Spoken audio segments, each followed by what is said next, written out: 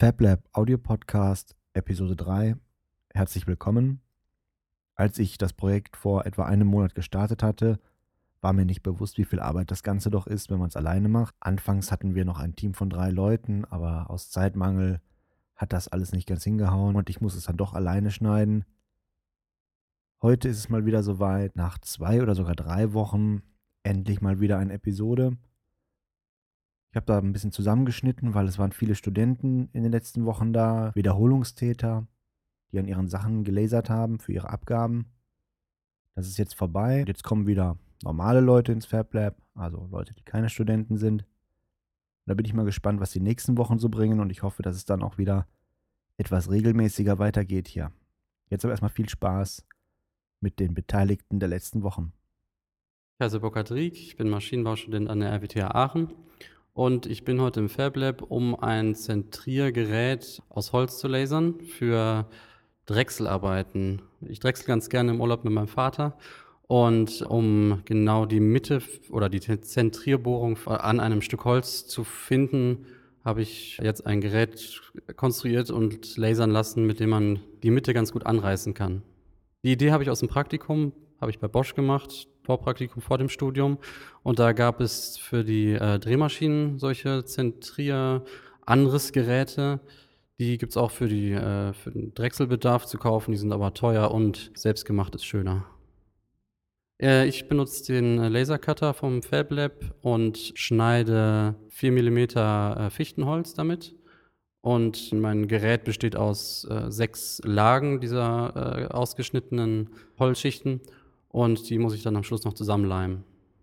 Vom FabLab habe ich gehört, als ich mich übers Rapid Prototyping informiert habe an der RWTH, und seitdem war ich auch schon mal hier, habe eine Platine fräsen lassen.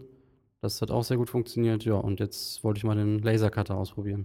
Das Layout habe ich selber gemacht.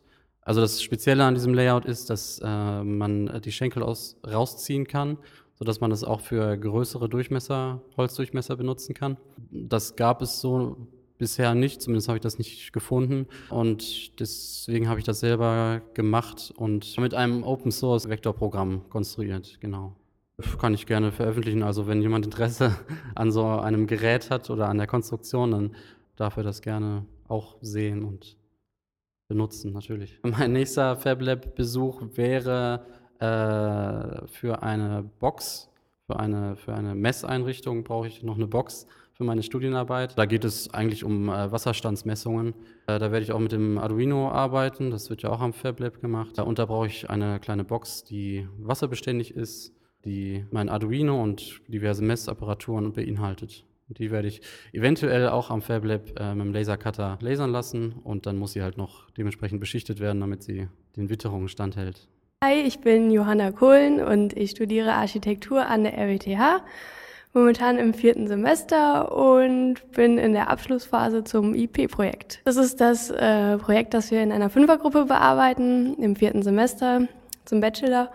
Also das heißt, dass alle Lehrstühle zusammen das Projekt betreuen. Und ja, im Moment, wir planen ein Auditorium, ein Hörsaalgebäude. Wir lasern heute das Modell für unsere Abgabe. Wir haben einen Fachwerkträger, der ist ziemlich schwer mit der Hand zu arbeiten. Deshalb lasern wir den, damit der auch schön aussieht am Ende. Ich bin der Daniel. Ich studiere Elektrotechnik an der RWTH, inzwischen schon im 6. Semester. Ich habe heute im FabLab ein Oszilloskop gebaut oder von der CNC-Fräse fräsen lassen. Das Oszilloskop habe ich Open Source aus dem Internet runtergeladen. Ich habe früher zu Hause immer geätzt die Sachen, aber das war jetzt auch mein erstes doppelseitiges Projekt. Und da war jetzt das FabLab für mich eine gute Möglichkeit, das in einer guten Qualität doppelseitig zu machen, was natürlich auch von den Produktionskosten sehr günstig ist, also jetzt 4 Euro für die Platine und zu Hause hätte ich sicherlich mehrere doppelseitige Platinen erstmal falsch verätzt.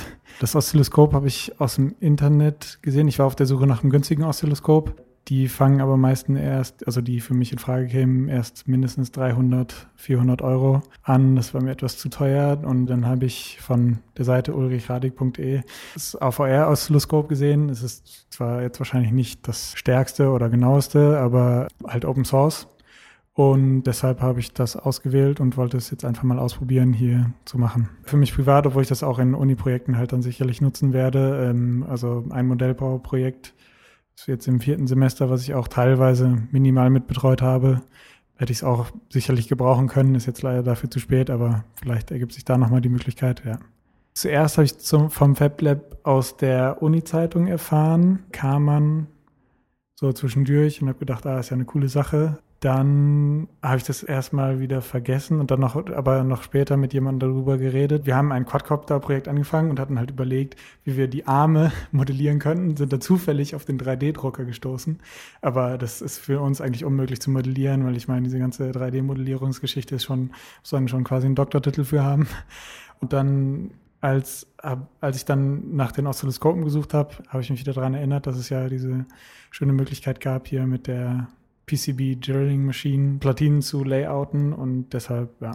Hallo, ich bin die Hanna von der FH. Ich studiere Kommunikationsdesign im Boxgraben. Ich habe in meinem Studiengang eine Schrift geschnitten und die wollte ich jetzt einmal auf Pappe lasern lassen. Ich habe mit FontLab, so heißt das Programm, eine Schrift geschnitten und die besteht nur aus Punkten, aus großen und kleinen Punkten und aus Hintergrund und Vordergrund und wollte ich mal sehen, wie das dann in verschiedenen Texturen wirkt. Ja, ich bin beeindruckt. Also kann ich weiterempfehlen und ich will es jetzt auf Plexiglas mal ausprobieren. Nächste Woche. Ich stelle es auf jeden Fall ins Internet, auf meine Homepage, die ich jetzt mache in den Ferien. Ich hoffe hannahike.de. Es gibt es noch nicht, aber wird es bald geben. Also Schrift hat mir schon gut gefallen, aber es gibt ja jetzt viel 3D und alles habe ich mal angucken dürfen. Ja, es interessiert mich schon sehr, was man da alles machen kann und machbar ist. Schon toll. Ich bin jetzt im 4. Semester, also fertig 4. Semester und in 2 Jahren bin ich fertig. Hallo, ich bin Bastian Lorenz. Ich studiere Architektur im 6. Semester, mache gerade meinen Bachelor beim Lehrstuhl für Tragkonstruktion. Tribünenüberdachung Waldstadion heißt das Thema. Und da bin ich im FabLab, um meine Träger lasern zu lassen, weil das von Hand schwierig möglich ist. Ich habe jetzt 1 mm Finnpappe und 3 mm Finnpappe zum Lasern. Ich habe ein kleines bisschen graviert, um mir vormarkieren zu lassen, wo ich die Teile nachher zusammensetze, weil ich eben die Tribünenstufen exakt auf die Nebenträger setzen muss, damit das passt, weil auf der Länge bei solchen, sage ich mal, elementierten Bauten sieht man das schnell, wenn das schief geklebt ist. Ansonsten habe ich noch überlegt, die Flansche vielleicht gravieren zu lassen, damit man die sehen kann. Aber das wäre unter 1 Millimeter gewesen und dann dachte ich mir, wäre vielleicht doch nicht so toll. Zudem hätte man das dann drehen müssen, damit eben auf der anderen Seite die Gravuren da sind. Also ich habe zunächst mal meine normalen Zeichnungsdateien, die ich ja jetzt auch brauche für die Abgabe eben. Und dann habe ich die einfach nochmal nachgezeichnet, praktisch mit 2 Layern, eben einmal gravieren und einmal cutten. Und dann habe ich die Größe der Seite im Prinzip des Workspace drunter gelegt und habe die Elemente dann so reingesetzt, damit ich vorher abschätzen konnte, dass das passt. Ich bin Friederike und ich studiere Architektur im 4. Semester.